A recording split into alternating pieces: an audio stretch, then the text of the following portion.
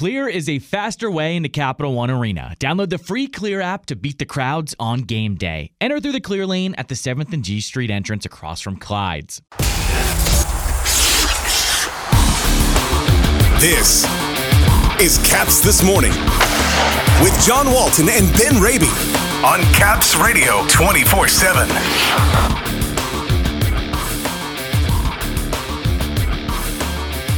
Hershey travels to Charlotte today, preparing for Game 1 on Friday. With two back-to-backs and a best-of-5, goaltending depth will be key. And Bears head coach Todd Nelson joining us this morning to talk about the series. Good morning, everybody. Today is Wednesday, April 26th. Welcome to Caps This Morning here on Caps Radio 24/7, presented by Clear, the faster way into Capital One Arena. It's a travel day for the Hershey Bears today. Washington's AHL affiliate is on the bus and heading to Charlotte to face the Checkers in round 2 of the Calder Cup Playoffs. The best-of-5 series starts Friday night with Game 1, and then Saturday night is Game 2 of the series.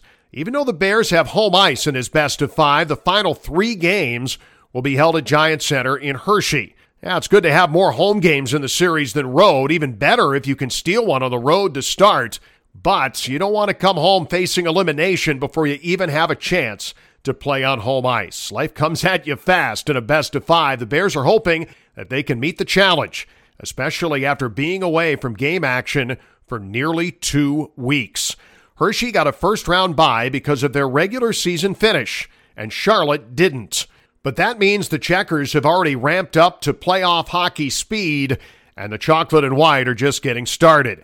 It's going to be a big challenge. The first few shifts, first 10 minutes or so of Game 1, trying to catch a bit of a moving train. So as the Bears head south today to North Carolina, we're grateful to have head coach Todd Nelson joining us here this morning. Game 1 coming up Friday night at Bojangles Coliseum. Coach, thanks for joining us here this morning. Well, thanks for having me. First off, I guess 13 days between games, more than a unique challenge, especially at this time of year. Obviously, it's way too much time just to practice, but good if guys are banged up and need the healing time. How have you managed this time after a first-round bye to try and stay sharp once you get going here in round 2? Well, that was the situation that our coaching staff talked, is how do we manage this? We want to get proper rest, but also a proper workload. And so right after the season was done, we gave the guys 2 days off, got away from the rink. Then we came back to work for about 3 or 4 days, and they're all work days, working on our conditioning, getting guys up and down the ice. And then we took another 2 days off. We've been just practicing and having a lot of scrimmages because we have to get into that game mode. We haven't played for a while, so we did a lot of scrimmages, all different situations, power play, penalty kill, 6-on-5, every situation that could come up. So we feel pretty good about it. I guess we'll find out after the game on Friday. A lot of fans here as we start with the last line of defense and work our way out. I'm pretty familiar with Zach Fucale. Came up here and posted that shutout for Washington last season against Detroit. But fewer fans here. They've seen Hunter Shepard's name, but may not really have a feel for the kind of season he had. He had terrific numbers for you this season. How important is that goaltending depth in this series and hopefully for the series to come? When you got 2 guys you can lean on, I know there's back-to-backs coming up in this best-of-5. You play Friday, Saturday, then next Wednesday, Thursday. How much do you need both goalies, and what kind of year did Hunter Shepard really have? Because by all accounts, it was a really good one. Well, it's very important having depth in the goaltending position. We all know that. And, both guys have won us a lot of games this season. So it's going to be a game-by-game basis on how we handle our goaltenders and go from there. But Hunter Shepard had a really good season for us. You can count with 3 fingers like the bad games that he had. But he was the guy that stole us hockey games. He's a gamer. That's the easiest way to put it. Like he's a guy when you watch in practice, you kind of cringe. But then when the game starts, like he's zeroed in, and he's been really good for us.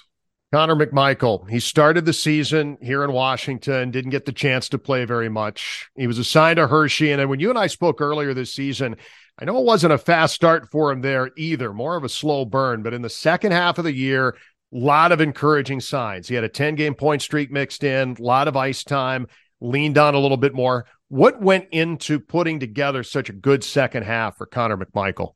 Well, I think with Mikey, he got invested into our hockey team. I think that was the biggest thing. He was more vocal in the dressing room. He was taking on a leadership role, even though he's still a young guy. He was saying all the right things on the bench. He was trying to be the hardest working guy in practice, which translated into him playing solid hockey for us. And, he quarterbacks the power play for us. He's going to be killing penalties as well. So he's used in all these different situations. And the biggest thing I saw from him, the change, was how he got invested into this hockey club. Alexei Protas spent most of his season here. You didn't have him a whole lot, and I'm sure many here wondering where he may fit in going into the lineup for you guys. His work ethic, I thought, here was just outstanding down the stretch. He wasn't in the lineup every night, but if he was, he did everything he could to try and take advantage of that. And then there's just the physical size of him. I mean, where do you see him fitting in, and what kind of role do you see Alexei Protas fitting into now that he's going to be with you guys in the playoffs? Well, right now we have him on a line with Lapierre and Sam Annis. It looks like a pretty good fit in practice. Like right now, like we have so much depth. He's trying to find spots for people. We just thought having a big presence on the wing with Lapierre, it's going to certainly help his game out. He's a guy that we use on the power play on the net front. He's a big body, but he has skill. Like he makes nice plays down low. He'll probably see some time in the PK as well. It just depends on how the game goes. But he's a guy that we're looking for some really good things during the playoffs. As you mentioned, he's a big body who wanted to play physical because let's face it, if you're watching the National Hockey League playoffs or even the American League, the intensity's through the roof right now. There's scrums after every whistle, so we want him to get involved physically. But he's come down here with a great attitude. He's well liked by his teammates, and we expect big things.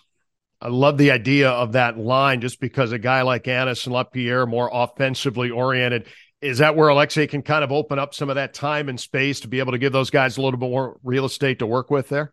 I think so. Like I said, with the size of him, he's good in the corners. He protects the puck well. And with Sam and Lapierre, these guys are skilled guys that can get open, make plays. But also, Protas can make plays. So it's they looked like they had some chemistry in practice here, and also in the scrimmage. Time will tell. Charlotte, now they're already in playoff mode, coming off a series win over Lehigh Valley. They were playing when your team was not. What challenges do the Checkers pose in the series? I guess maybe even early on when you've got a team that's coming off a 6-0 win in their best of 3. They've been playing some pretty good hockey, obviously, to get to this point. What has to go right for your team in this series against this Charlotte club?